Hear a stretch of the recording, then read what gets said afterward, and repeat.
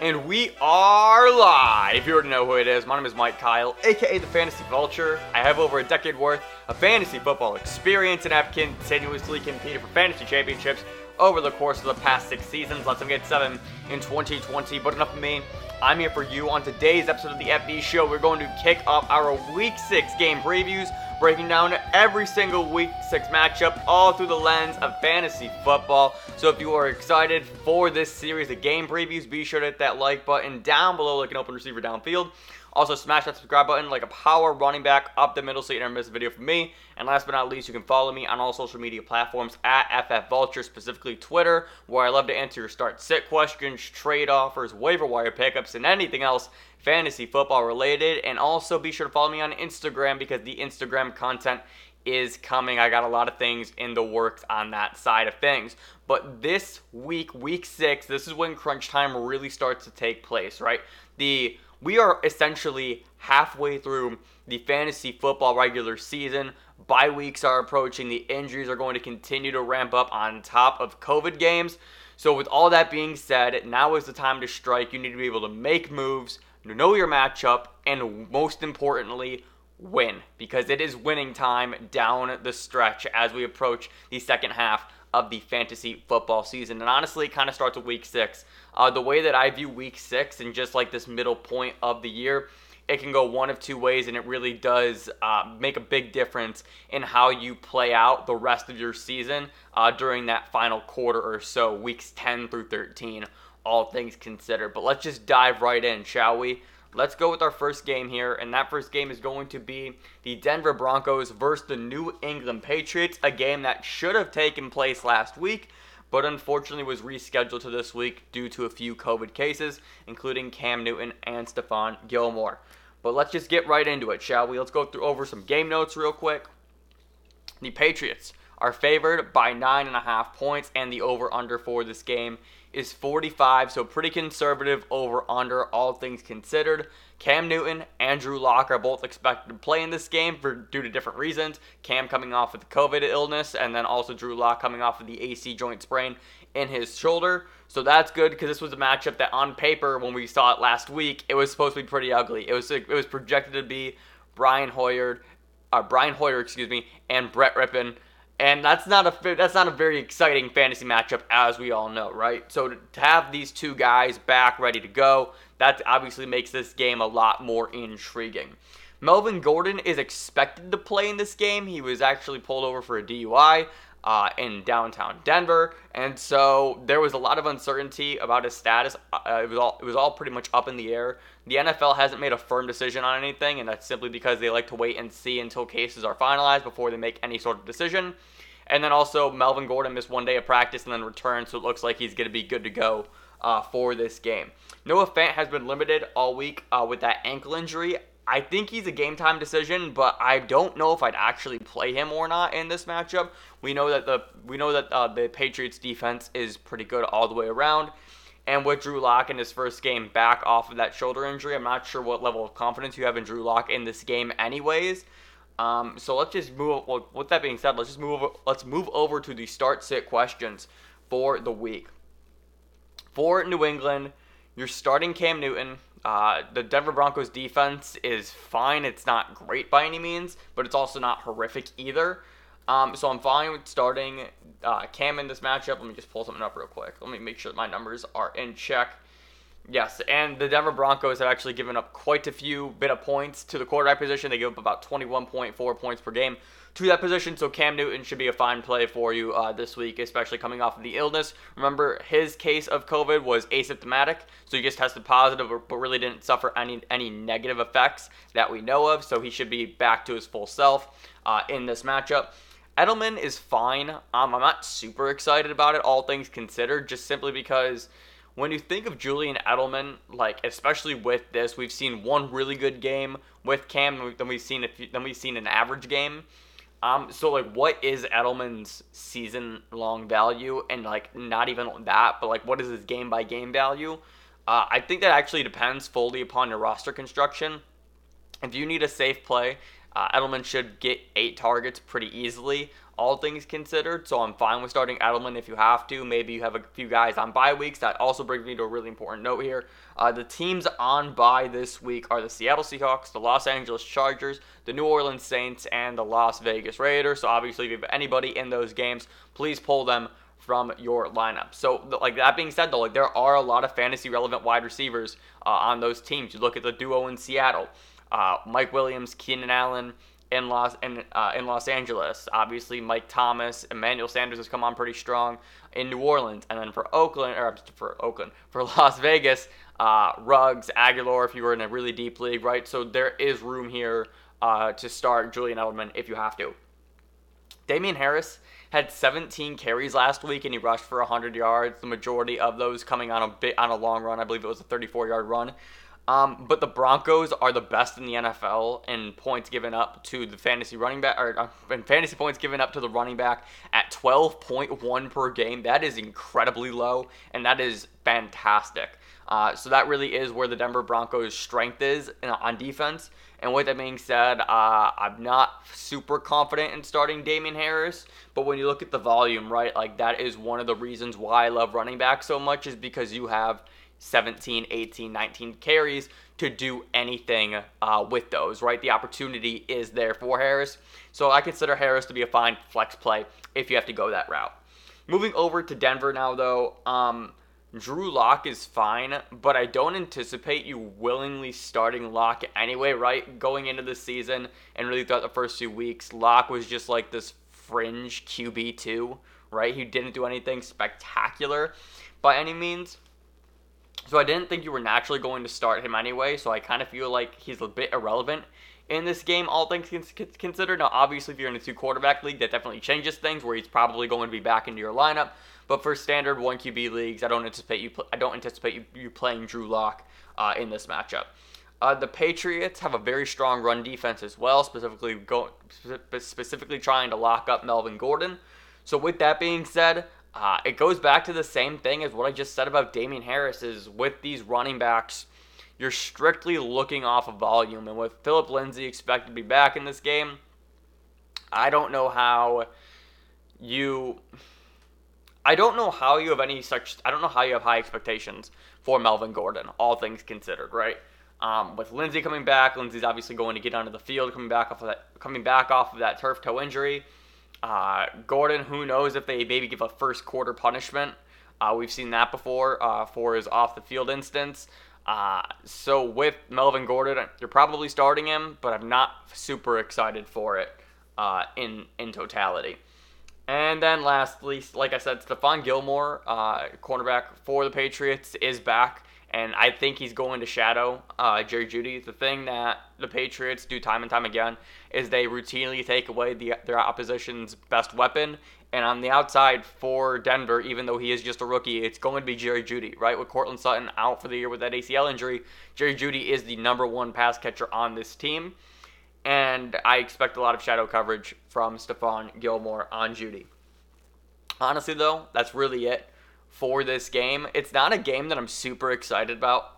Like, I just have a lot of question marks. Like, outside of Cam Newton, is there anybody in this game where you are super confident or excited to start? The answer to me is no. So let's move on to the next game, and this is a little bit more intriguing, and that is going to be the Houston Texans and the Tennessee Titans. The Titans steamrolled the Bills after having such a limited practice and coming off of the bye week in their whole COVID outbreak. It was probably, I'd argue, the most impressive win of the season by any team. So going forward, the outlook for the Titans is still just super strong. This is a team that has continued their same model that they used last year, which was run the ball with Derrick Henry and just find ways to get Ryan Tannehill and put Tannehill in the best position to be successful in the pass game, right? Because when you have Derrick Henry, even if he hasn't looked all that great this year, just having the ability to get the ball to Derrick Henry and then throw when you have to, and you have weapons that can catch passes effectively, A.J. Brown being back and healthy, Jonnu Smith emerging as one of the as one of the great tight ends in this league, right? So their offense just rolls. And I've talked about this before, how much I love the Ryan Tannehill and Derrick Henry stack. I'm back on that this week myself, and I'm really excited about the Titans' outlook in this game versus the Texans. But let's go into some game notes here. The Titans are favored by 3.5. The over/under for this game is 53.5. Watson, Deshaun looked much better in that game versus Jacksonville, and obviously Jacksonville was down a few starters, but this was his first game without Bill O'Brien, so what comes first, the chicken or the egg, right? Regardless, though, I still expect Deshaun Watson to continue his momentum. I really do think that Bill O'Brien was holding him back. You looked at the first few games, and just Deshaun Watson didn't look right. The offense didn't look right. It stalled a bit, and we saw a much more aggressive Deshaun Watson in that game versus the Jags. So I'm really excited about his outlook going forward here. There's no injuries to note for either team, which again is just a blessing considering where we're at in the state of the NFL right now. And let's just move over to some start sit, shall we? So going back to what I was just saying about the Titans, I think we're approaching a territory with them where you're starting everybody. Like, are they officially in start everybody in start everybody contention? And I don't mean, I guess, the distinction there is that, with some of these other teams, like a Dallas or Atlanta, you're literally starting every single fantasy option. But, with the Titans, you start the core four, and, that's really what I mean, right? We're not going to start fringe players, but you're going to start the core four. You're starting Tannehill every single week. You're starting Derrick Henry every single week. With A.J. Brown back and healthy, you're starting him every week. And Jonnu Smith, the same thing, right? So this offense just moves. And again, it comes down to the fact that they can do so many different things because they have such an incredibly competent quarterback.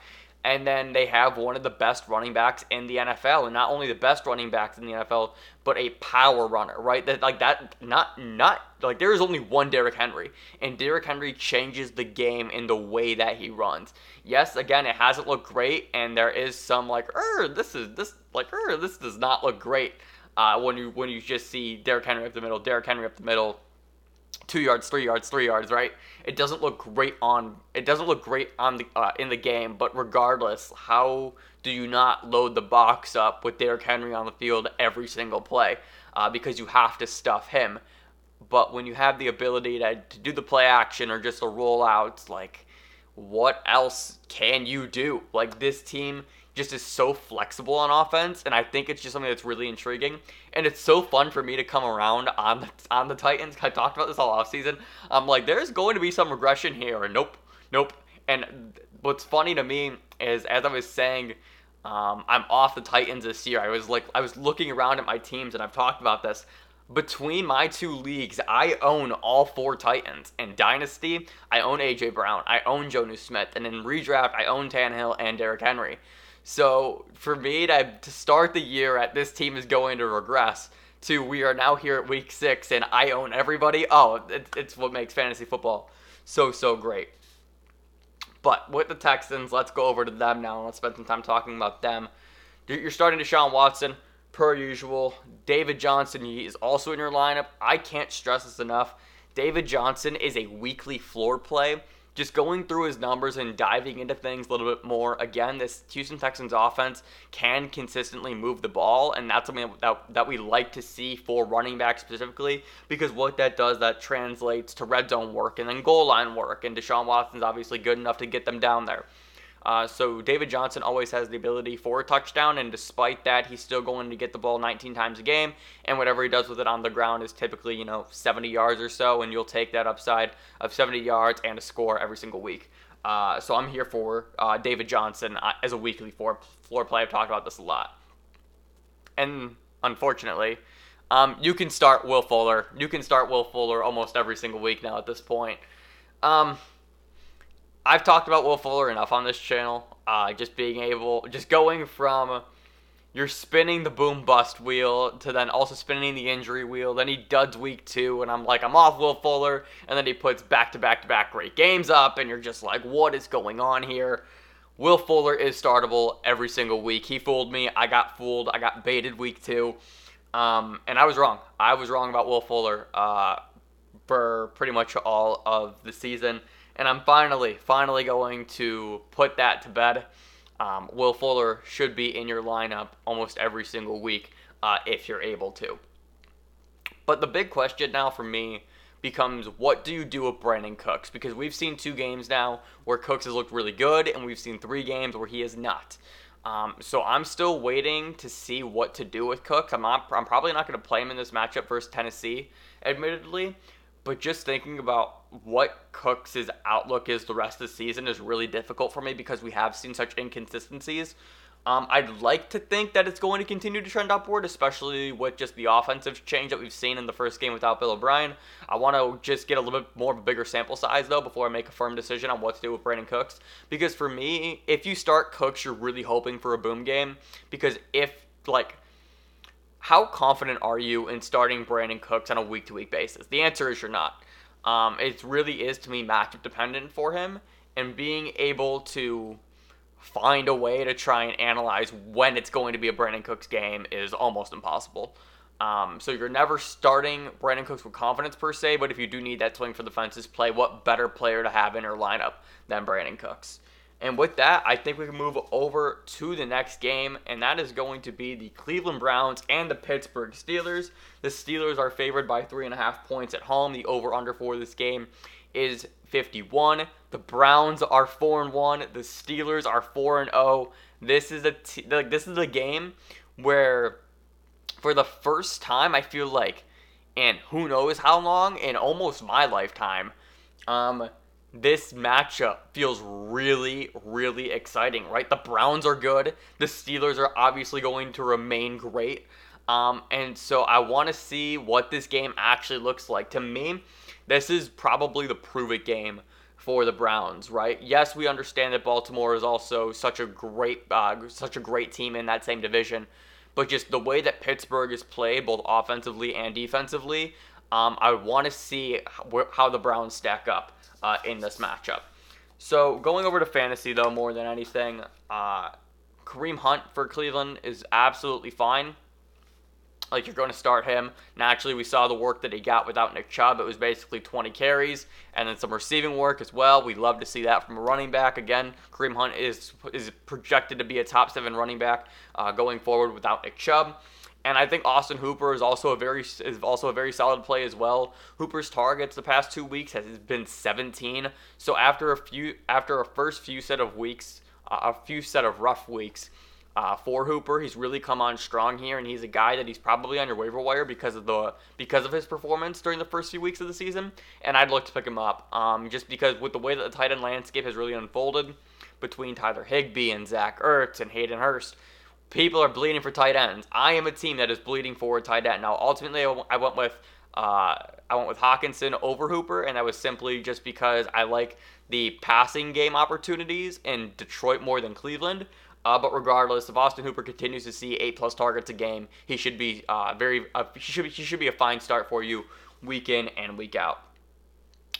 I've been getting a lot of discussions with Odell Beckham. And last week I was wrong about Odell Beckham. I think it was Hugo, my man Hugo, who told me he would not start Odell Beckham after I said I would. And Hugo was right. I was wrong. I gotta take my medicine when I can.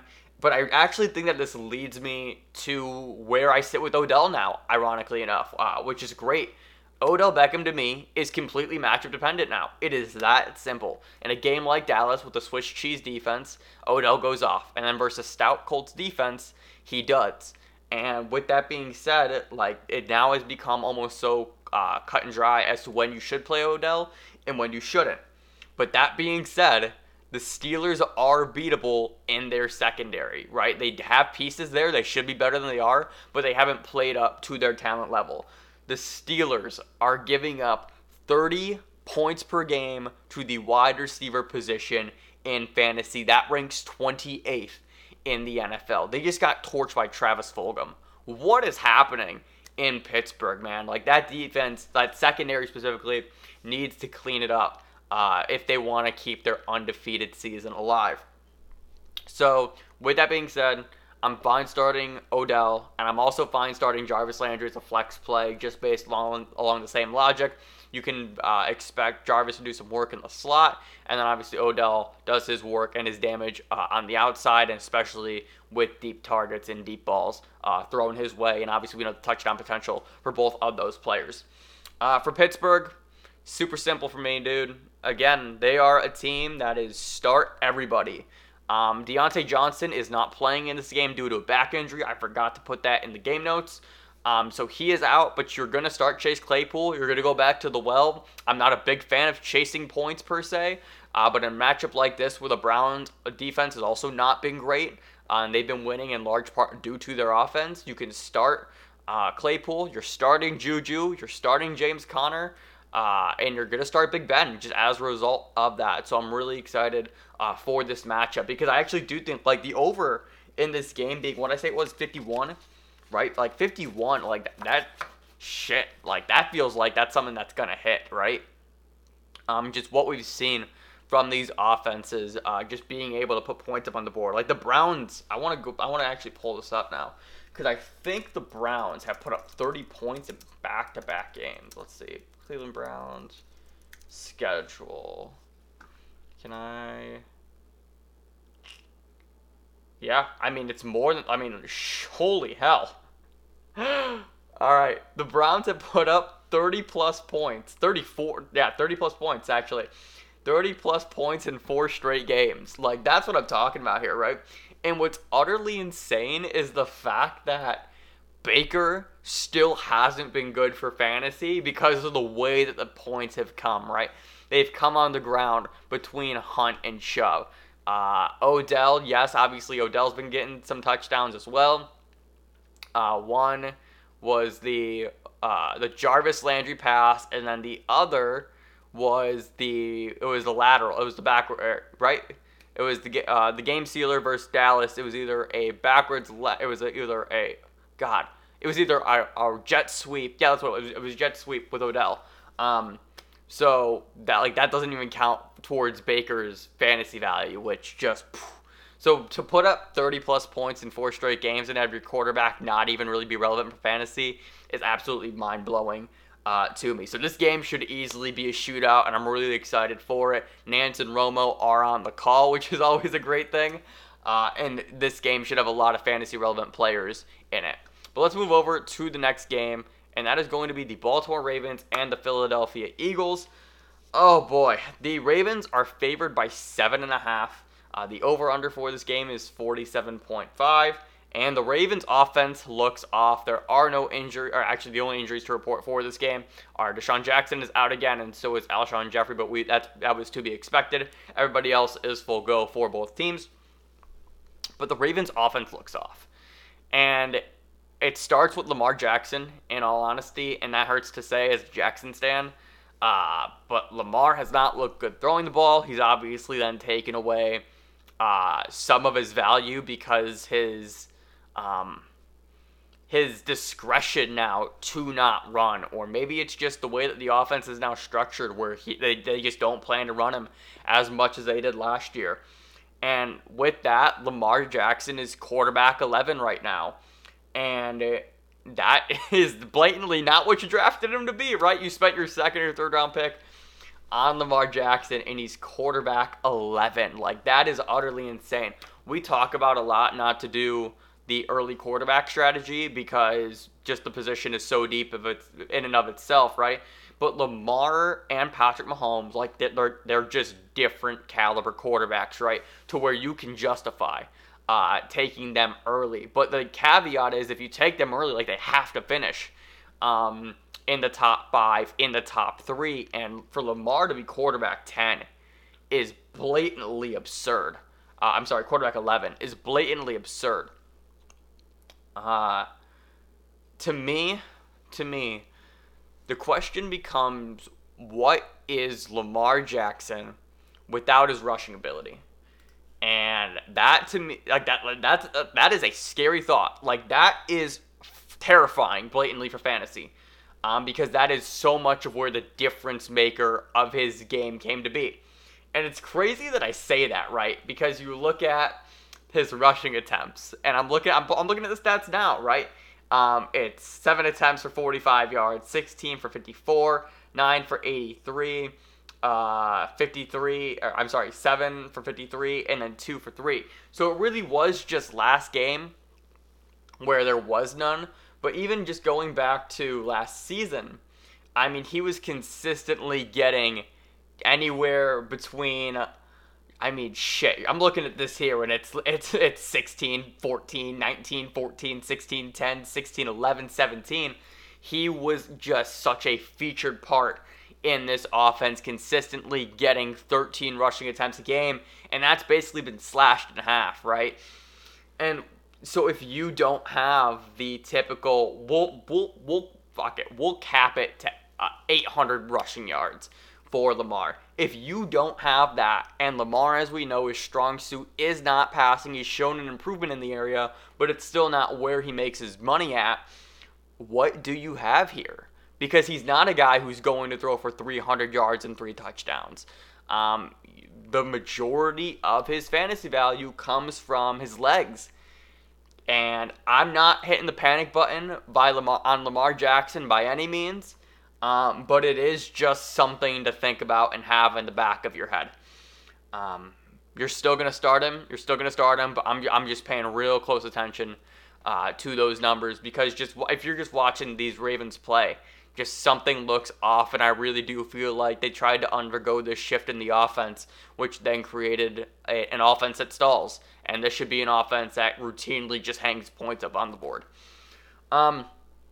With that being said, you're still going to start Hollywood Brown, and you're starting Mark Andrews. Hollywood's come on real strong lately. He had a great game last week for Cincinnati. As I said before that game, that was your real last chance to buy Hollywood on the low. If you didn't, you missed out. I missed out. I tried all week, didn't happen, and then as soon as he had that great game versus Cincinnati, I'm like, fuck, I'm never getting Hollywood now. So I'm a bit disappointed for that. But let's talk about the Eagles for a second here. You're starting Miles Sanders, and to me, he's really the only Eagles player who you're comfortable starting in this matchup. Do you actually have the balls to start Travis Fulgham? I don't. And we just talked about, the Steelers' defense should be better than it actually is. The Ravens' defense is just consistently great. Their secondary is unbelievable. And I'm not going to start Travis Fulgham in this matchup. It's not a name. It's not a player who I'm confident starting in this week. This is I just talked about how Chase Claypool, you're chasing points with him, putting him into your lineup, but you actually have a reason to against that Browns defense. For Travis Fulgham, you're chasing the points, but you're chasing the points in the wrong kind of way compared to Claypool. What do you do with Zach Ertz? That's the question for me right now. Zach Ertz last week, I think it was 1 catch for 6 yards. It's not great. It has not been great, especially with Dallas Goedert being out with his broken ankle or just severely sprained ankle. I forget what the specifics are of his ankle injury. But we expected Zach Ertz to feast without Goedert, because one of the things that really hindered his ability, for fantasy at least, was the fact that he was splitting time with him. And he was losing some red zone opportunities and just some work in between the 20s due to Goedert. And to see Zach Ertz be unable to step up and be the Zach Ertz that we know is really, it's kind of wild, right? Because Ertz should be the guy with no Goedert, no Alshon, no Djax, no Jalen Reagor, who everyone has forgotten about. This was supposed to be Zach Ertz's just put the foot on the gas and go, and it just hasn't happened. I guess the question becomes who are you starting over Zach Ertz? Are you comfortable rostering 2 tight ends, depending on what your roster size looks like and due to all the injuries and COVID? Do you even have the room to roster another tight end? Do you want to roster another tight end? Just going through the matchups and just the tight end landscape, I'm probably going to go back to Zach Ertz. I don't feel comfortable about it, but I just know the opportunity is there. Let me pull up Zach Ertz's box real quick. Let's see. Season.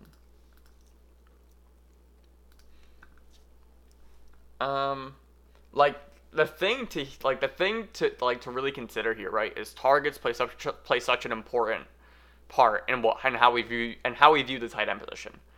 And same thing with snap percentage. Zach Ertz, snap percentage, 95, 92, 95, 95. His targets, 7, 7, 10, 5, 6. He just hasn't gotten it done, but the targets are still coming his way. So for me personally, I think you have to go down with the Zach Ertz ship because it does not make sense for him to not be performing given the current circumstances. And this is kind of the same argument that I have with Kenyon Drake. The opportunity is there. He's getting the work. Things just aren't happening yet. And I feel like positive regression is coming. And that's the gamble I'm willing to take. And if the tight end position right now is an absolute hellstorm to begin with, why wouldn't you want to take that shot on the reemergence of Zach Ertz as the season progresses? So that's kind of my insight on Zach Ertz and his current situation with the Eagles. Let's move on to the next game, and that is going to be the Washington football team versus the New York Giants. And I really don't want to spend too much time talking about this game, all things considered. Sorry, fans to both teams, but you guys know the current situation of both of your franchises, and it is not too great for fantasy purposes. The over-under for this game is 43 points, and the Giants are favored by 2.5. Kyle Allen is getting the start again for Washington. We saw him play just the first half or so in that game last week before he went out with that big hit, and we saw Alex Smith come in versus the Rams.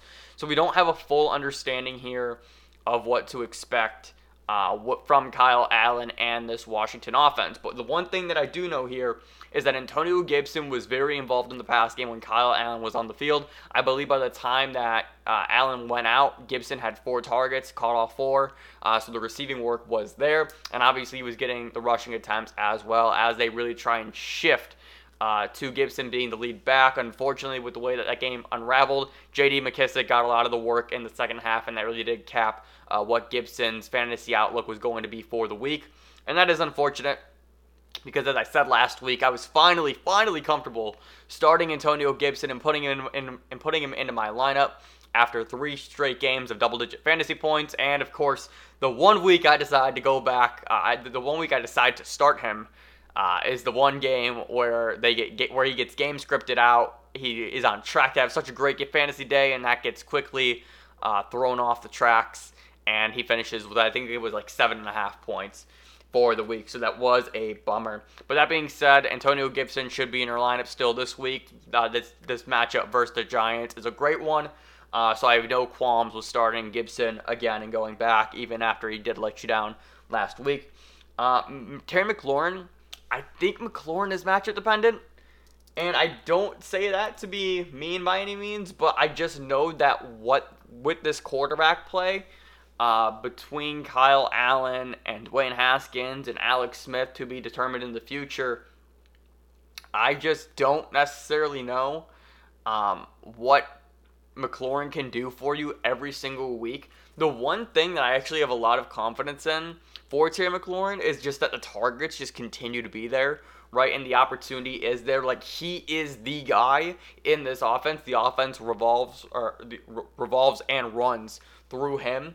And I've seen Kyle Allen make DJ Moore a top 15 fantasy wide receiver, right? I've seen Kyle Allen throw repeatedly over and over and over again to DJ Moore. And it's very much in the realm of possibilities that Terry McLaurin is going to be this year's DJ Moore in that aspect. And obviously McLaurin had a great season last year, but I really think that there's an opportunity for McLaurin to become targeted over and over again. So I am excited for him in that way. But if you just look at McLaurin and just his history, and going back to last year as well, there were just games where he would up, he'd boom, then he'd come back down with 8.5 points, and then he'd boom back up, and then he'd have another game with 9 fantasy points and half-point scoring. And I'm just trying to figure out what exactly is Terry McLaurin. I love the potential, and I love the upside of him, but really just trying to figure out what his value is for you on a week-to-week basis in fantasy is something that I've really been struggling with and just trying to process as a whole. I love the talent, I love the player, but just trying to figure out what his role is if you start him every single week, and if he is even predictable. I think that's the hard thing, right? Because we know that Washington on paper is a bad football team, which means if they're trailing, They're going to have to put points up on the board, but the issue is that their offense isn't good, but he's great, so what do you do, right? So I'm trying to figure out where I stand entirely with Terry McLaurin. In a game versus the Giants, I think you can start him, no problem. But do note that James Bradberry is likely going to shadow him, and he's played very well this season. He shut down Amari Cooper last week, on top of a few other names who are blanking coming to mind on who the Giants have played. But Bradberry was given the bag this offseason, and rightfully so. He played great in Carolina last year. And to see him thrive with New York is super dope, coming off of that contract. So going over to New York, though, start Darius Slayton, I think, right? Oh my God. Darius Slayton is the wide receiver I think to own for the Giants. After going back and forth between Shepard and Slayton and Golden Tate all offseason, I'm like, you got to pick your poison here. To me, I think it's Slayton. He's a guy that really exploded last season. He had his ups and his downs, but his ups were so high. And again, last week we saw it versus the Cowboys. I told you to start Slayton. If you did, you're welcome. And Golden Tate hasn't really done anything at all this year, which is really surprising, I think. So Darius Slayton, to me, is the Giants wide receiver to own. If you want to start him in this game, I guess go for it, right? This Giants offense still has not looked great by any means. And then also Devonta Freeman has really come in and taken over this backfield in the absence of Saquon Barkley, and I think you can start Freeman with confidence. He's getting the receiving work, and he's also getting the groundwork as well. And I'm mildly excited about Freeman the rest of the season, especially if this Giants offense continues to struggle, just because he'll be able to get more work in the receiving game, and obviously we know that receptions are worth so much in half point, or just in PPR scoring formats, rather. But other than that, I'm really not excited for anybody else here. On the Giants, I read a stat the other day that Frank Gore has a higher depth of target than Evan Ingram.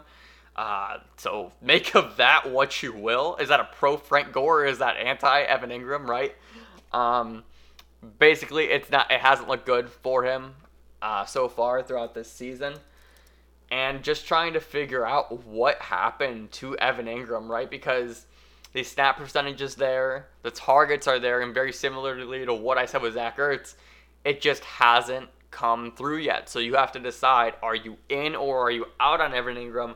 For me, again, with the way that this tight end landscape is just shaping out to be, I think you have to end up holding him just for a wait and see, because you probably can't do much better than Ingram on the waiver wire overall right now. So I do think you have to just stick it out and hope and pray that things get better for him. He's currently tight end 17 in PPR scoring formats. But let's move on to our next game, and that is going to be the Atlanta Falcons and the Minnesota Vikings. The Vikings are favored by 4 points, and I wrote that down before Julio Jones was officially declared as active. The over-under for this game is 54 points. This is going to be Atlanta's first game without head coach Dan Quinn. Raheem Morris, the defensive coordinator, is taking over as the interim head coach. And Dalvin Cook is out with an adductor strain, so that means Alexander Mattison gets his first career NFL start due to Cook's absence. I don't have a whole lot to add in terms of game notes or storylines for this game. The Falcons are looking for their first win. We know what their offense can do, and their defense really is the main issue here. And then for the Vikings, rather, this is just a team that's a bit weird. We've seen this team be very run-centric. We knew that. We knew that coming into the year. We knew that Dalvin Cook was going to get all the work and the offense would run through him. We've seen a revival of sorts of Adam Thielen. And Thielen was great last year before the injury, but to see him healthy and balling out, Adam Thielen is currently wide receiver 1 on the year. And then Justin Jefferson, the emergence of him. Of course, he dudded versus Seattle. And then we just saw him wait, was that last week for Seattle? Yes, that was last week for Seattle. Again, we all told you to start him, and of course he doesn't come through. But that game, in and of itself, was super wonky. I think anybody watching it was just like, yeah, this doesn't look right for either team. So I don't really have any concerns for Justin Jefferson moving forward. I still think he's a guy that you're probably going to look to flex week in and week out. But let's get into some game notes here. To me, this is a great game for the Falcons to get their first win We've said it over and over on this channel. The Minnesota Vikings defense is not great by any means, and just with the way this Atlanta Falcons offense can put points up on the board, I'm excited to see what they do. Obviously, no Dalvin Cook helps a lot for them, and Alexander Mattison is no scrub. He's been very great when he has been on the field, but he's also not Dalvin Cook either, right? There are levels between Dalvin Cook and Alexander Mattison. But with that being said, I'm still gonna say it. Start your Falcons. I understand Matt Ryan has let you down multiple times this year so far. I understand that Julio Jones has battled a hamstring injury and he's burned you because you thought he was going to play versus the Packers. And he comes in, then quickly comes out, and you get nothing from him. We've seen Calvin Ridley disappear for a game.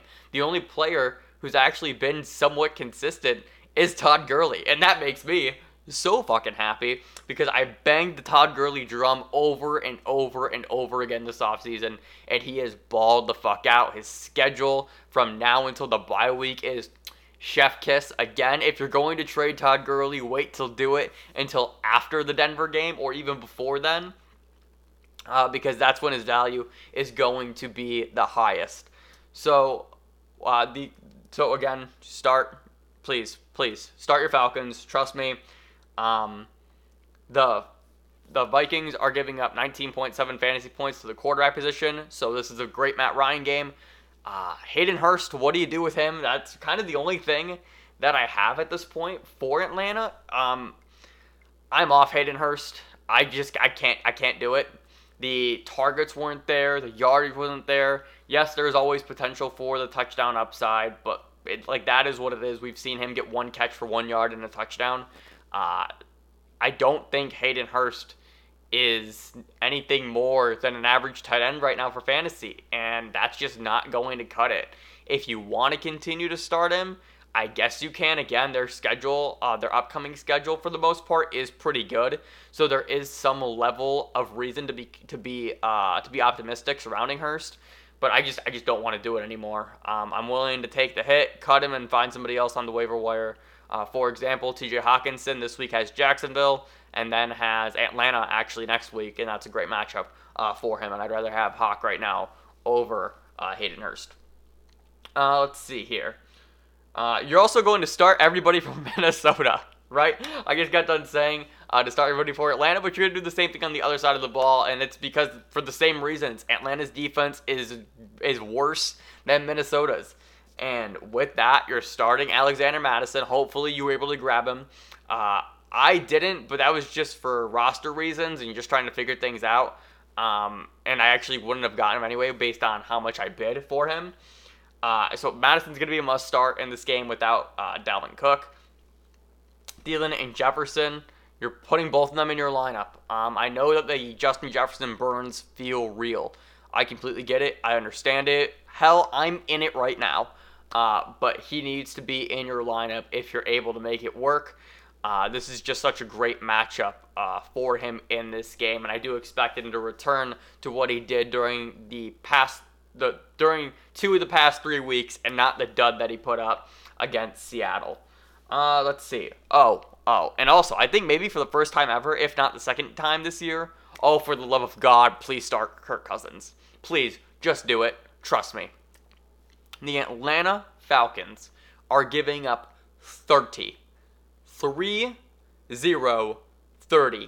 fantasy points to the quarterback position right now.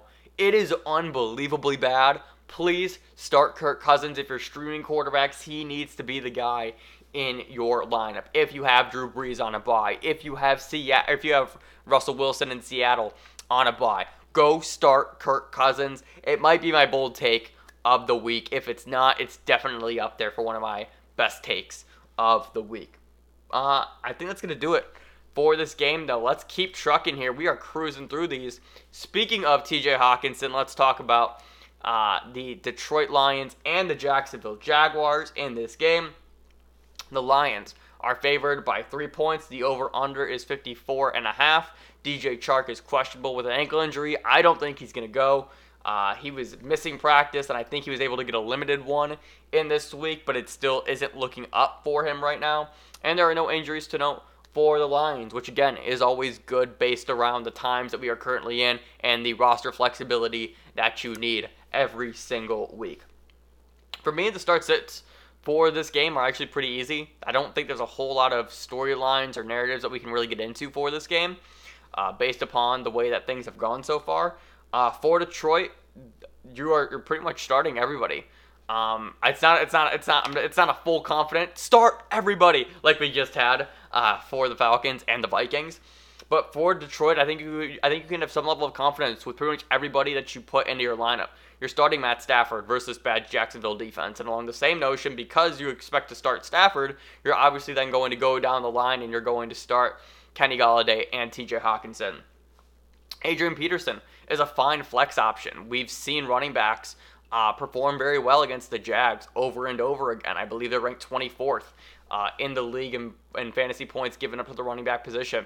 So Adrian Peterson can be a fine play for you this week. How many times this year have we seen Adrian Peterson just gash teams for 20, 25-yard runs multiple times a game, right? Those are going to add up. And if he gets two of those and falls into the end zone at one point during this game, boom, you got double-digit fantasy points right there. So I like Peterson as a sneaky flex play this week if you have to. Again, we got 4 teams on buys, so you might be in a position where you can start Adrian Peterson with some level of confidence in this game. Moving over to Jacksonville, James Robinson finally came down to earth in some way, right? Had his first bad game of the season. I expect him to bounce back. This Lions defense is not great by any means, and we've seen what some running backs have done to them. The first one that obviously comes to mind is Aaron Jones, right? So James Robinson in your lineup. What do you do with Gardner Minshew? That's kind of the question that I'm asking myself right now, because last time we saw Minshew without DJ Chark, it was not great. That was the Miami Dolphins game where, again, we all started him on Thursday night, and he busted for everybody. But I guess my thing with benching Minshew this week, if Chark doesn't play, is one, this Lions defense isn't good, so there's still a reason to start Minshew for that. Number 2, both teams can put points up on the board, right? We know Detroit can, and we know that Jacksonville has been competitive in several games this year. So there's another reason. And then also, it's not like DJ Chark has been this amazing, incredible target machine or just a guy where the game plan has revolved around him on offense. So with that being said, why would we go away from Gardner Minshew this week, right? That's the question where I'm really just trying to dissect. And I've talked about this before. I've started Minshew throughout the majority of this season. The reason why I'm not doing it this game, and I don't know if I'm going to do it in the future, but the thing with Minshew is always going to be a fine play. Again, he's put up 20-plus fantasy points in, I think it's 4 out of 5. I legitimately think it's 4 out of 5 games where Gardner Minshew has put up 20-plus fantasy points. If not, it was last week. I think it was like 19.5. But you get the point, right? Minshew is never going to necessarily hurt you. The issue with Minshew is that he's never going to win you a week. And when you're facing teams with Lamar Jackson, Patrick Mahomes, Russell Wilson, right? Just these players who are so dynamic, Kyler Murray, and you need a guy who can win you a week. Gardner Minshew just isn't that. Yes, the passing opportunity is there, and he's throwing the ball 35-plus times a game, and he's throwing for 300 yards, and he's throwing for two touchdowns. But he's not a guy that's going to absolutely ball out and rack up fantasy points. He's always going to finish with anywhere between, with pretty much around 20 or so. But if you really need like that extra oomph, like I felt like my team needs, I'm going back to Ryan Tannehill, because I know that Tannehill can win me a week. We saw what he did versus Buffalo. So I love Minshew. I don't have any issue with Minshew this week. I think you should still start him even without Chark. I'm just starting to really question the upside in Gardner Minshew. Again, Gardner Minshew is currently a quarterback 1, like I said he would be. Keelan Cole. If there's no DJ Chark, Keelan Cole is a great start, I think. Cole has been getting more targets than Chark. He's also fallen into the end zone twice, so he looks good in that respect as well. And again, if this team needs to put points up on the board or just move the ball late in the game, Keelan Cole should be a focal point in this offense, so I'm fine with him there. But honestly, I guess we should talk about Laviska Shenault as well. Again, my big concern with Shenault has always been the fact that he hasn't been doing it on a not even consistent basis, but on an opportunistic basis rather, right? The snaps have continuously gone up, but they still aren't where I want them to be. When he is on the field, he's getting looked at. He's getting rush attempts, right? He's being involved. But to me, he's not quite on the field enough for me to start him comfortably, even though I know the work that he's getting when he is on the field is quite a bit. I want to say right now, I'm going to actually double check this to make sure. But I want to say right now he's pretty much getting like 68% of snaps. Yeah, last week it was 68, 54, 69, 57, 64. So we'll just ballpark this and say he's getting 60% of snaps, and I want that number to be at 80 before I feel real confident starting him, because obviously that just means the more opportunity is presented for him, the more that he's on the field, because he is being such a featured. He's having such a featured role and just his sparing time on the field and during the game itself. But I think we can move on to our next game now, and that is going to be the Cincinnati Bengals and the Indianapolis Colts. For this game, the Colts actually are favored by 8, which I don't make a whole lot of sense. That's buying a whole lot of stock in their defense compared to Cincinnati's offense, and I don't know how I feel about that. That's also giving a lot of credit, I think, to the Colts offense as well, and that doesn't make any sort of sense if you've watched how they've played over the course of the past few weeks. The over-under for this game is 46.5. I'm trying to think if there's any injuries off the top of my head. I forgot to add that to the notes. I don't think there is. So again, always a good thing when there's no injuries. AJ Green had that hamstring injury. Actually, he's back and he's ready to go. There's no injuries designation for him.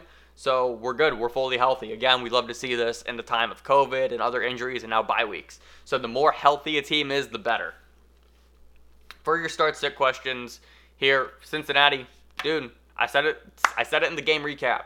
Joe Mixon is fucking matchup proof. There is no if, ands, or buts about it. When you are getting 25 carries a game and you are now being featured in the receiving game as well, how do you pull him from your lineup, right? The opportunity is there. Even if, it came late last week, right? They just decided in the fourth quarter to give the ball to Mixon over and over again. They decided to then feature him in the pass game again for the second straight week. And just how I understand, again, the struggles with Mixon are there. The concerns are there just based upon this offensive line specifically, right? But again, Mixon's talented enough to do damage on 20-plus carries a game and getting, 6-plus targets. So I'm all in on Mixon now until the rest of time, essentially, right? So you're starting Mixon. Tyler Boyd and T. Higgins are okay plays. The Colts are in the upper third in fantasy points given up to the wide receivers, so they are pretty good at shutting them down in that aspect. But look, again, if you got to do what you got to do. So if you do have bye weeks with DK Metcalf or let's see, who has bye weeks? Metcalf, Keenan Allen, Michael Thomas, right? The basic guys who you're starting every single week.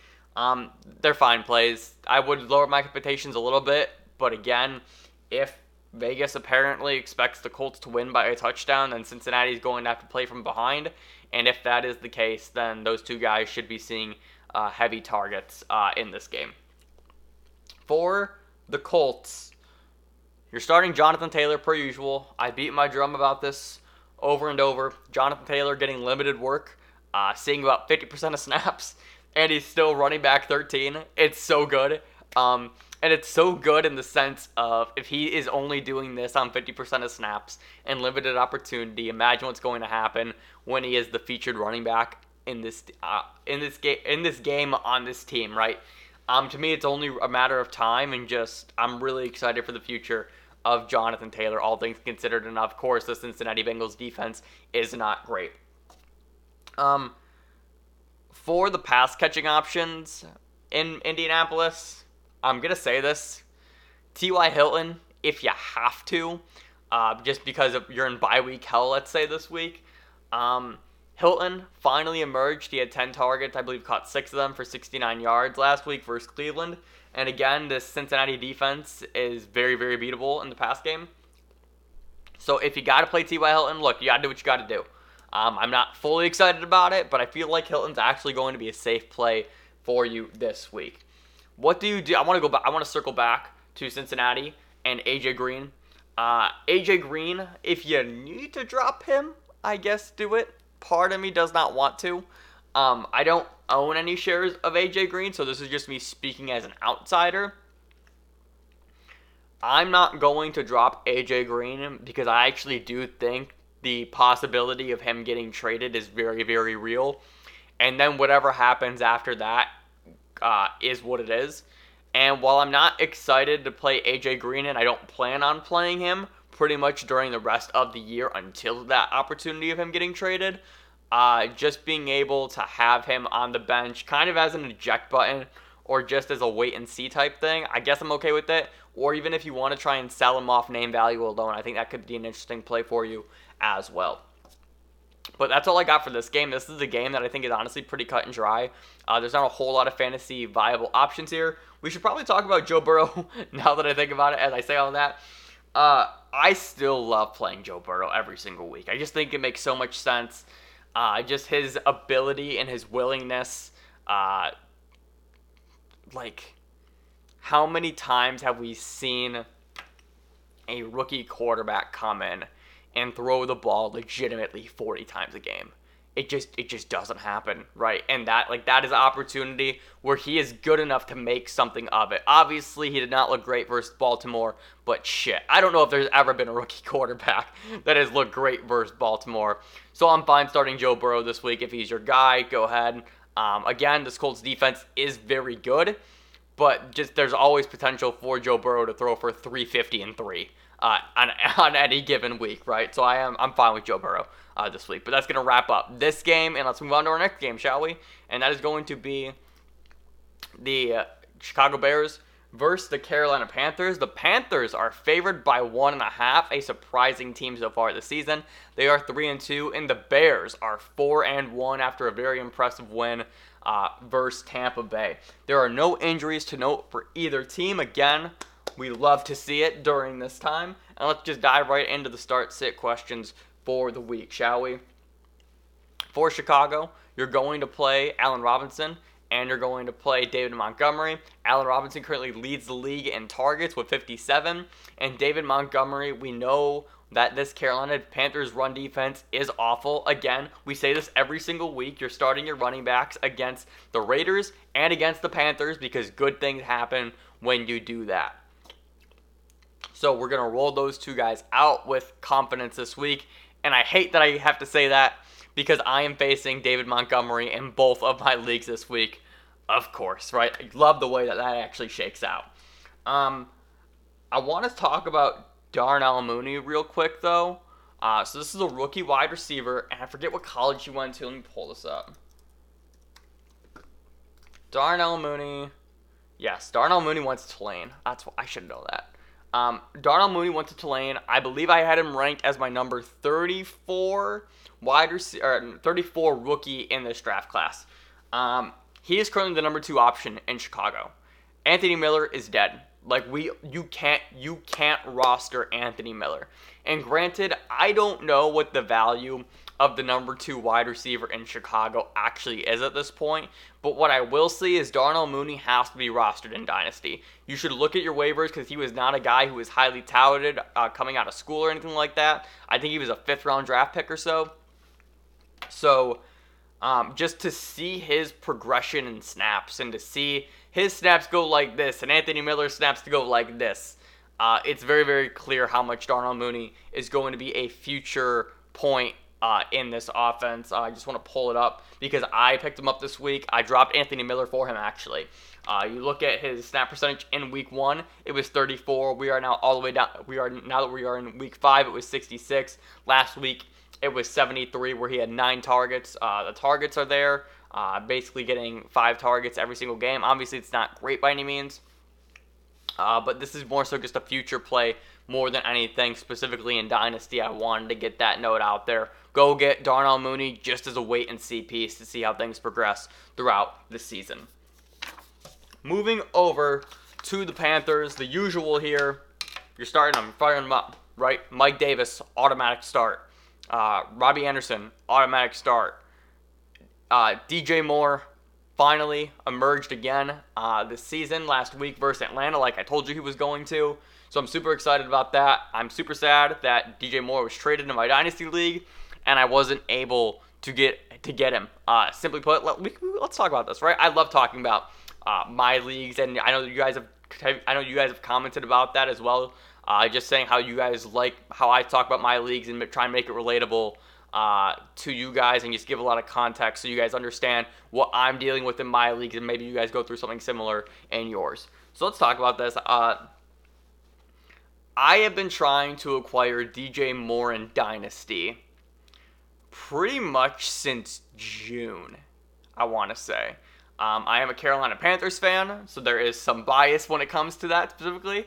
But just the talent of DJ Moore last year with Kyle Allen balled out. Like I said, he finished last season as I believe wide receiver 13, which is super talent, like super great, right? It was his second year in the league, and he did that pretty much on the back of yardage and receptions and without touchdowns, right? And with Teddy Bridgewater coming in, I fully expected him to take that next step up. Now, unfortunately, Robbie Anderson has come in and has really cemented himself as that feature point in the offense, and DJ Moore has had to take a bit of a step back in that respect. But you still look at the targets for DJ Moore, and they've still been there. Finally gets in the end zone last week. The yardage just hasn't fully been where we've wanted it to be. I want to pull this up actually right now.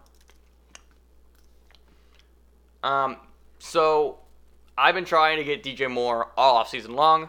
The way that my team is currently structured, I feel like I am a wide receiver away.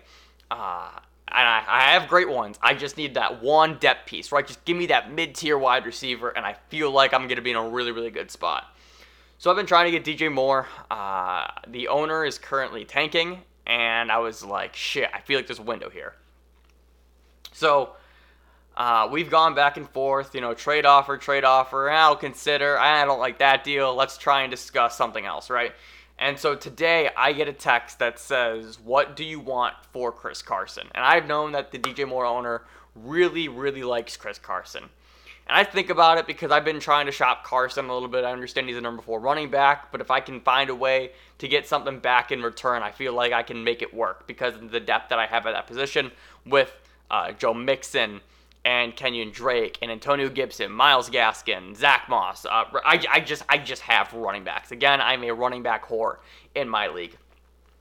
So I shoot back a text and I'm like, yo, for DJ Moore, I'll go Carson for DJ Moore and David Johnson, because my whole thing, I've talked about this over and over again, running backs win you championships. It's why I'm a running back whore. It's just my firm philosophy, so I'm not going to give up the number 4 running back for just a wide receiver. I need to get back a running back in return. So I send that text, and he shoots me back another text that says, is that offer serious? Like, how serious are you about this? Because I have other offers on the table. He's like, I have an offer for picks and players. Again, this is Dynasty. And I'm like, all I said back was I'm considering. And he knew that I was shopping Carson, and I've had talks for Le'Veon Bell and Hollywood Brown before Bell signed with the Chiefs. More on that in just a little bit.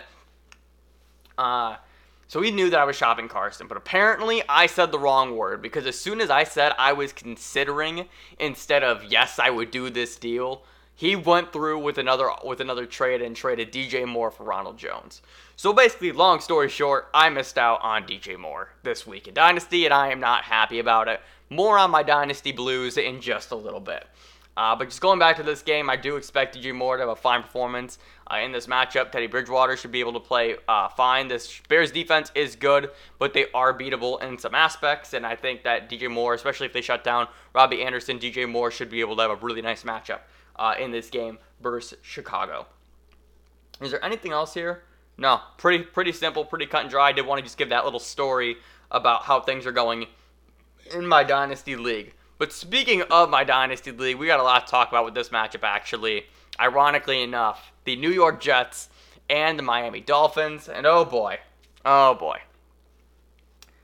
The Dolphins are favored by 9.5 points. The Miami Dolphins are favored by almost 10. What world are we living in? The over-under for this game is 47 points. Sam Darnold is out again with that shoulder injury for the Jets. And the Jets. I didn't get to talk about this, so let's do it now. The Jets released Le'Veon Bell out of nowhere. They tried to trade him, and they just said, nope, we're not doing this anymore. And so they cut him. All right. So you cut Le'Veon.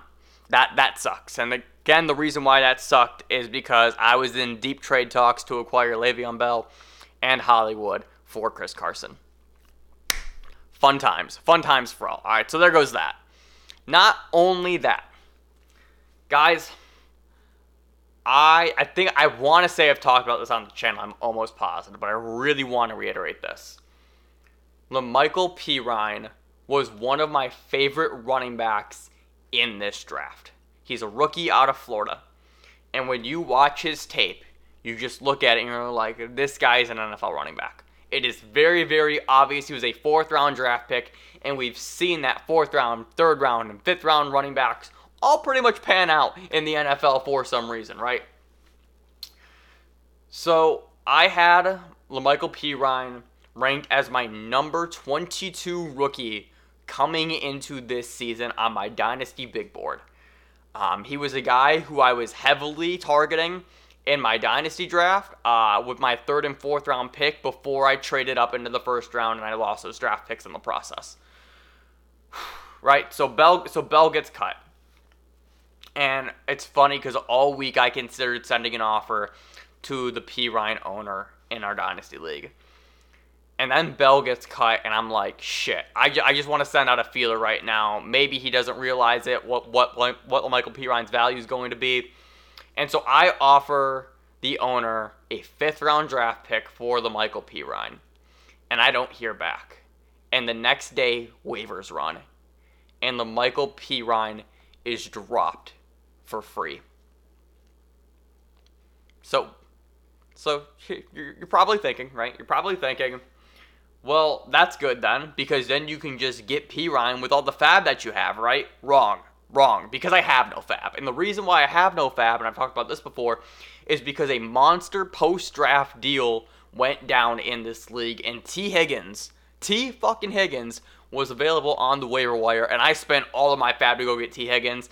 I had T. Higgins ranked number 10 on my Dynasty Big Board. So to me, that was a no-brainer decision. So not only did I miss out on getting Pirine through a trade, right? Now, if I need to get Pirine, I need to pay triple the value to acquire fab in order to get him. And not only that, I know there are other players in my league who understand the value of La'Mical Pirine now at this point.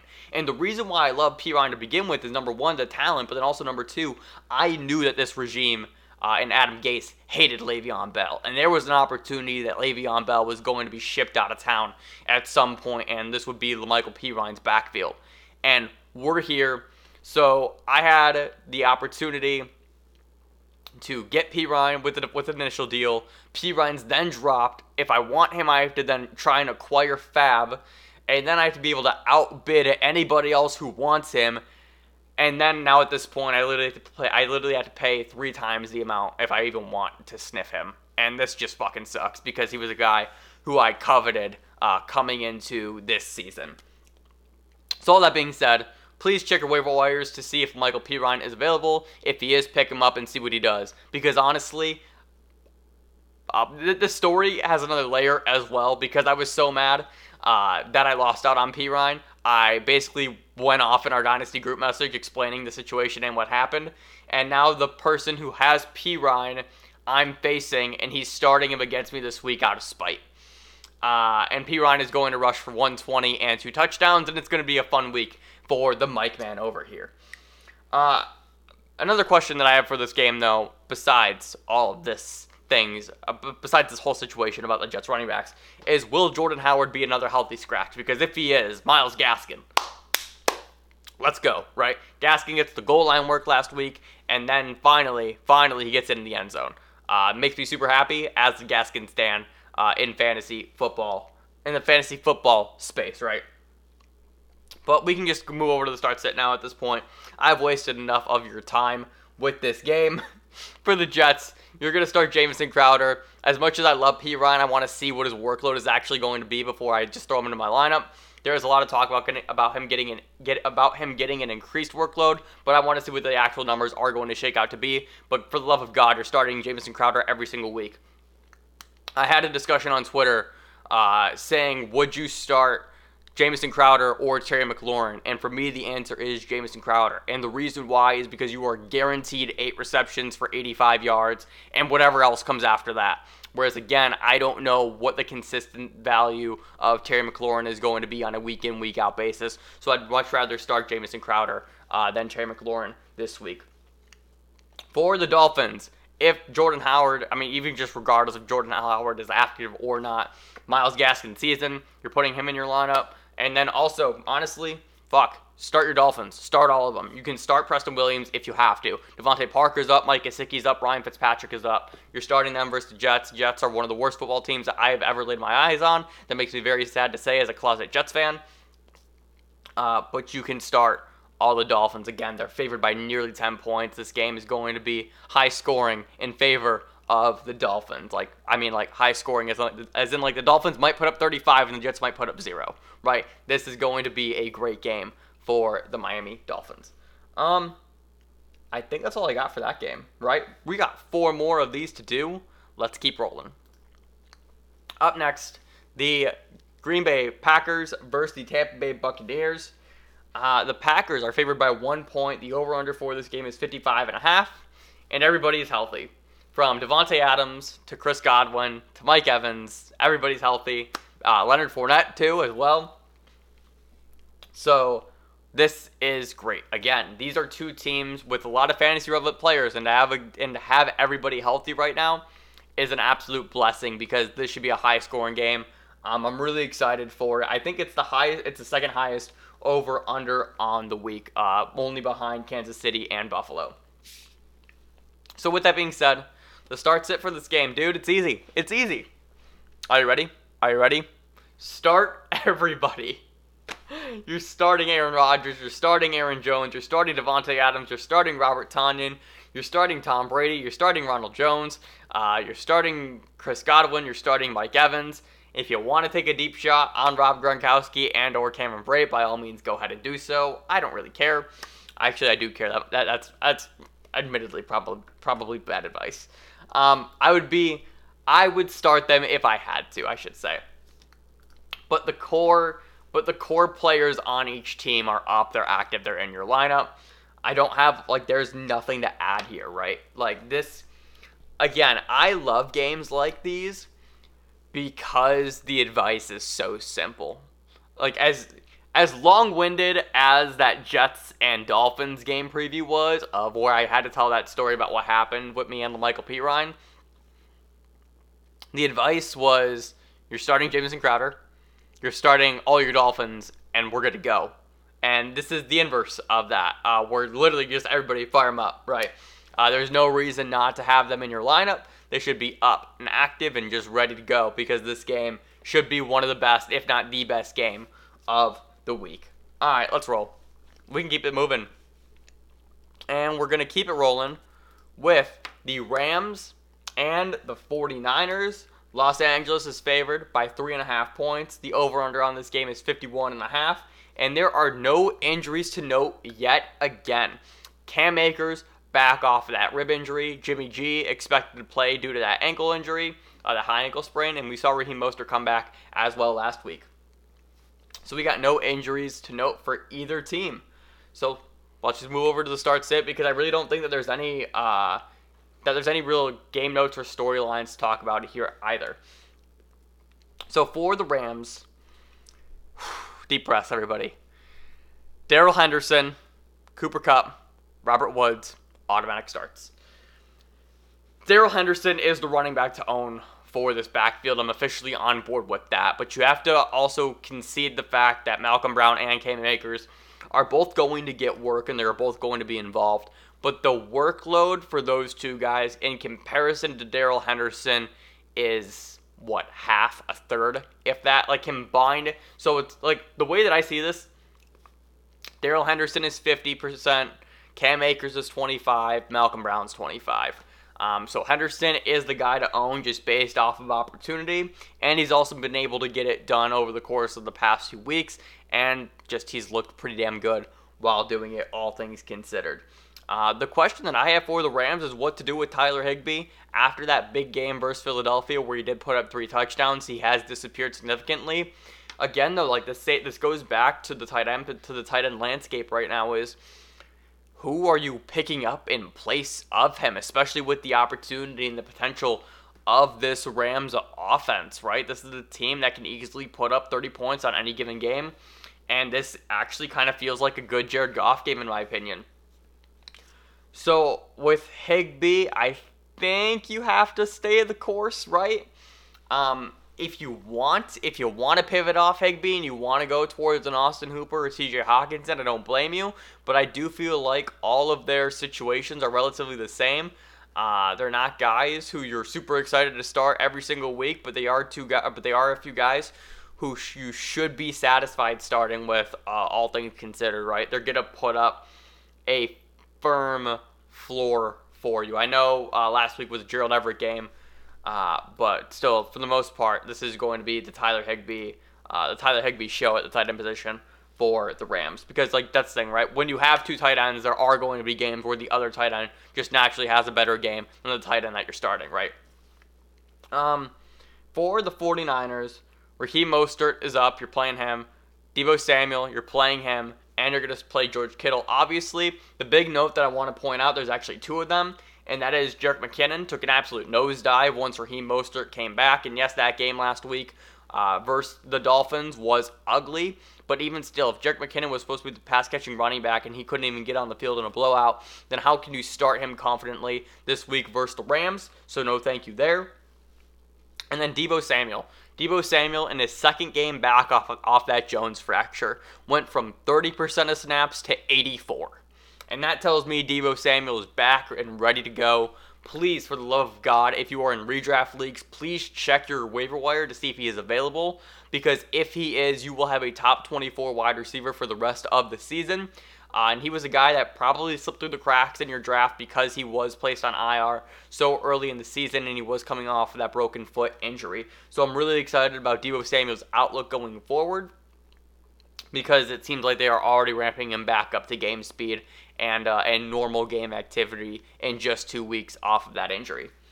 Is there anything else to know here? I don't think so. I honestly think that's it for this game preview. And let's go on to the Monday night games, and that is going to be, starting off, we get 2 of them this week. Let's go to Kansas City and Buffalo, shall we? The Chiefs are favored by 4.5 points. The over-under for this game is 57.5. Both teams are coming off of their first loss. The Chiefs falling to the Raiders and the Bills falling to the Titans. And Sammy Watkins is out with that hamstring injury. And also, because we talked about it with the Jets, we have to talk about it with the Chiefs. The Kansas City Chiefs signed Le'Veon Bell, and let's talk, right? Let's try and dissect this just a little bit. Before we do that, I gotta say, I've been talking for an hour and 15 minutes, right? I deserve a drink. Alright.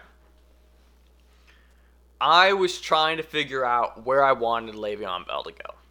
And my answer honestly was New England. I would have loved to see Cam Newton and Le'Veon Bell with the Patriots. That would have been fucking electric.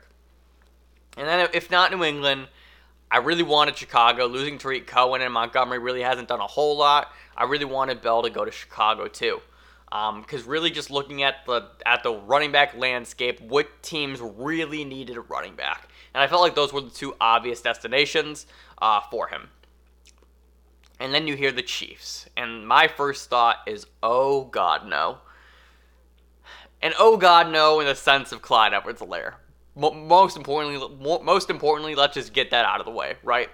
But also, oh no, because Le'Veon Bell's true value came with the Jets in the sense that he was going to get 260 carries and also was going to be heavily involved in the receiving game. He is the guy, right? He was just a volume guy, and that for Le'Veon Bell and a guy of his talents is incredible. So the Chiefs signed Le'Veon Bell, And now we're immediately thrown into this place where we have to try and analyze and break down what the value is of Le'Veon Bell going forward, and not only of Le'Veon Bell, but also Clyde Edwards-Helaire. And that brings me to my first point, which is in Dynasty Leagues, you need to try and get Clyde Edwards-Helaire as fast as you fucking can. The panic right now on Clyde is so high, and unfortunately for me, the person who owns Clyde in my Dynasty League, they are a competent fantasy football player, and they are not tilting in the slightest. I shot him a text, and I've been trying to get Clyde for a few weeks now, and I'm like, yo, what does Lev do to the value of Clyde in your opinion? And he says, I'm not selling for a discount if that's what you're asking. So I'm not getting Clyde. It makes me very, very sad because I thought there was a window to buy low, and I've been saying this for the past few weeks. I think there has been a significant window for you to buy low on Clyde, and this makes it even more wide of a window to get through. So with Clyde, the big thing here is that the breakout this year is not happening. It's simply not. Very unfortunate. I still think Clyde is going to finish the season as a running back 2, and he's going to be a guy probably ranked, if you were to look at rankings, and again, I don't do rankings just for personal reasons. If you were to look at rankings, I would anticipate him to be probably like around 20 to 24 on a week in, week out basis. He's still going to be the lead back, but if he's losing the goal line carries to Le'Veon and some of the pass catching work as well, I just don't know what the real upside of Clyde Edwards-Helaire is going to be for the rest of the season. Now, that being said, on the inverse, with Le'Veon, if Le'Veon is getting the pass work and he's also getting the goal line work, and in an offense like Kansas City, right, Le'Veon Bell should be pretty damn valuable for fantasy. But to me, it really just comes down to what's the level of volume that he's going to get. And to that, I'm not sure. Like, I can confidently say I know what Clyde Edwards-Helaire is going to be the rest of the season. But what I can't confidently say is I know what Le'Veon Bell is going to be. So I want to take a few weeks to wait and see what's going to happen. Le'Veon Bell can't play probably until next week. He has to go through a few COVID protocols in order to get cleared for the Chiefs. So it's not going to be this week, but likely next week that he's going to suit up. And even then, it might be actually the week following because he'll start to get practice time in with the team as well. So that's my take on the situation. For Le'Veon, I'm waiting and seeing. And then for Clyde, unfortunately, a hit has been taken. A hit has been taken. I was going to say it's not significant, but the fact of the matter is that it is. Right? I was a guy, I came into the season, and I was saying that Clyde Edwards-Helaire is going to be a top 5 fantasy running back, and this just takes his ceiling and drops it. Just smashes it into pieces. So it really is a big blow to people who spent that first-round draft pick on Clyde, like I know so many people did once Damian Williams opted out of the season. Dude, it does. It fucking sucks. It really, really does, because the opportunity for him as a rookie was so large and so unprecedented in an offense like the Chiefs, right? Again, he had one great game and everything else has been so mid, and he's still running back 12. So I'm really bummed out. But let's get back to this game, though. Is this gonna shock you what I'm about to say? Start everybody, please. Just do it. Just do it. Mahomes, Clyde, because there is no Lev, so Mahomes, Clyde, Tyreek, Kelsey, Mecole Hardman. I think is a great start this week, especially if you're facing that league juggernaut and you need a swing for the fences play. All in on that, especially with Sammy Watkins being out. For the Bills, Josh Allen, Devin Singletary, Zach Moss is expected to be back for this game. Coming off of that toe injury, I think he's going to suit up. He's been through limited practices, and I think he was a full participant in today's walkthrough. So I'm actually fine playing both guys. I think there is potential for both guys to actually find their way into the end zone. And then obviously Stephon Diggs. Is John Brown actually going to play? Let me look that up just to be sure. But Diggs obviously is going to be your lineup. Stephon Diggs had 16 targets last week. That is basically insanity. That's Malcolm Brown. I need John Brown. Yep, John Brown had a full practice this week another one. He's good to go for this matchup as well. So you need to start everybody in this game, right? They need to be started. With this game being the highest over-under, we know how great both of these offenses have been throughout the start of this season. And, let's just keep the train rolling.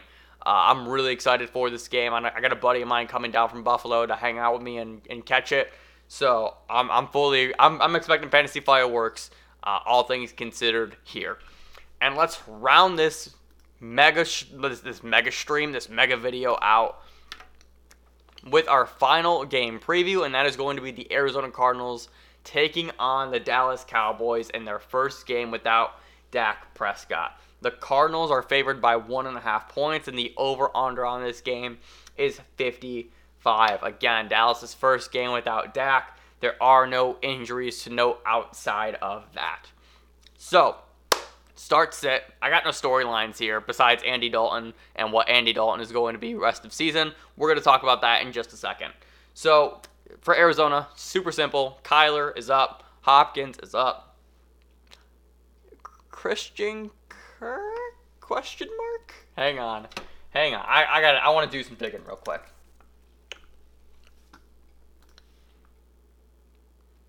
Yeah. I think Christian Kirk is an interesting play here, in all honesty. We've talked about this over and over again, just how bad this Dallas Cowboys defense is.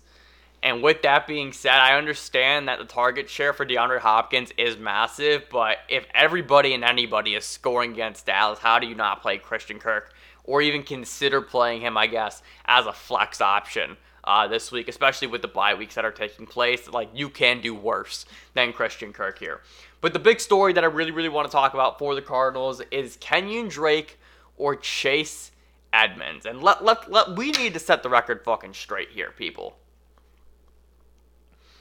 Kenyon Drake is still getting 65 to 70% of the snaps. He is also getting 18 rushing attempts a game. And again, there is no receiving work, and that's the big thing here. But with that being said, Chase Edmonds is only getting 35% of snaps. He's getting no rushing work or hardly any. It's been basically 3 carries every single game. And his worth has come in the past game. So they're basically just inverses of each other. It's your typical 2-down running back, and then the third guy comes in. I'm not ready to jump ship off Kenyon Drake. I just won't do it. And again, the reason why is because volume is king for fantasy. He was able to get into the end zone last week versus the Jets. It really was the thing that saved his game as a fourth quarter touchdown. And if that game goes differently, maybe we're having a different conversation. We probably are. But again, 18 carries last week.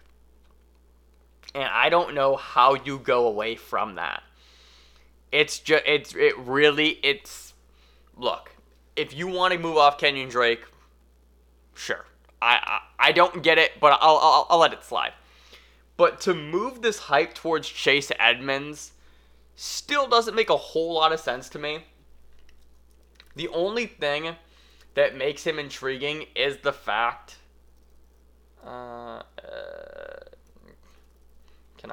Where is this? Season. There we go. Ed.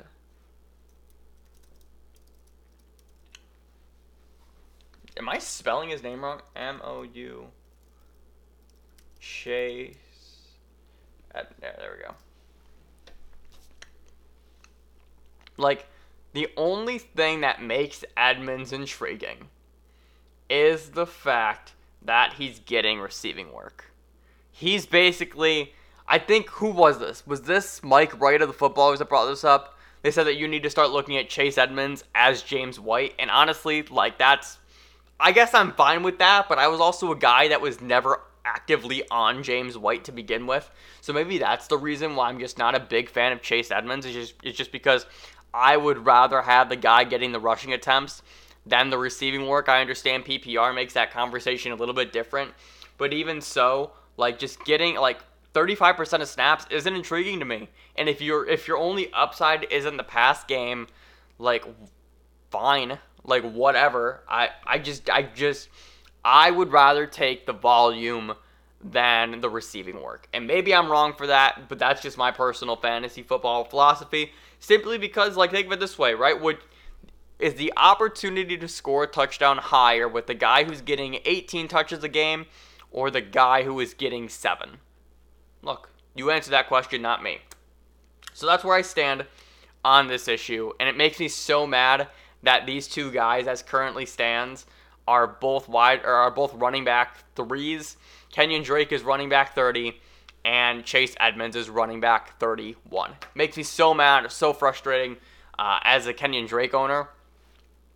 But again, this might be your window to buy Kenyon Drake for the low if you're needy for running back, because I just continue to think that better days are ahead for him.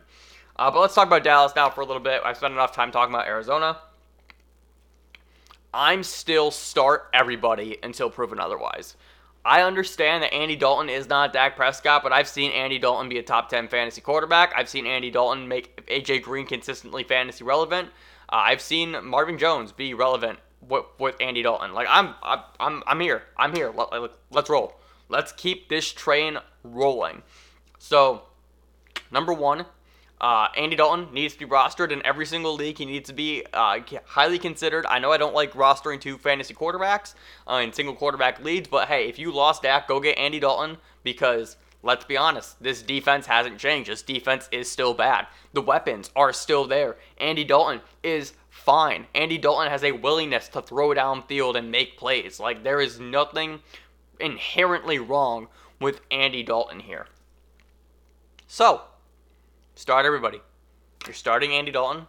You're starting Zeke. You're starting Amari Cooper. You're starting Michael Gallup. You're starting Dalton Schultz. And you're starting CeeDee Lamb. Like, why? Why would you not? Please, give me the reason. Let's put the feet up real quick and let's just talk. Why would you not start them? No, the only thing that has changed is the quarterback. And while I love Dak, and Dak needs to get paid, let's make this very loud and clear. Dakota Prescott needs to get paid a hefty bag by Jerry Jones. But I know what Andy Dalton can do. I know Andy Dalton can throw for 302. A basic Andy Dalton stat line, right, is what? 250, 2-1, and fine with it. Fine with it. I'm not ready to, and like that, right? That's Andy Dalton on a Bengals team that never had these kind of weapons, not even close to it. So I'm here for it. If this game goes to shit and you started Dallas Cowboys because of me and it backfires in your face, listen, that's on me. But I have no reason to sit anybody in this game. And that's a hill I'm going to die on until I see it happen otherwise. But I think that's going to do it for, let's close these out here. But I think that's going to do it for my Week 6 game previews. If you enjoyed this video, be sure to leave a like and subscribe down below. Try to do this every single week, covering every single game. The format kind of always changes, but it's always very, very similar. And by format, I just mean content structure. Sometimes it's a giant long video like this. Other times it's little individual games. It's basically going to be both going forward now into the future. So if you want to subscribe, we are so close to 100 subscribers, and I would love to hit that by the end of Week 6. So please consider doing that. Also share this with one person who loves fantasy football who you do not play in a league with. Because look, I understand, you got to keep me a secret from your league. But we all know one person who we are not in leagues with, who we love to talk fantasy with, and I would love you to share me with them. Also, you can follow me on all social media platforms at FFVulture. I need to go get a drink because my voice is on fire. Again, thank you so much for watching, and remember, people come and go, but fantasy championships are forever, and I will see you in the next video.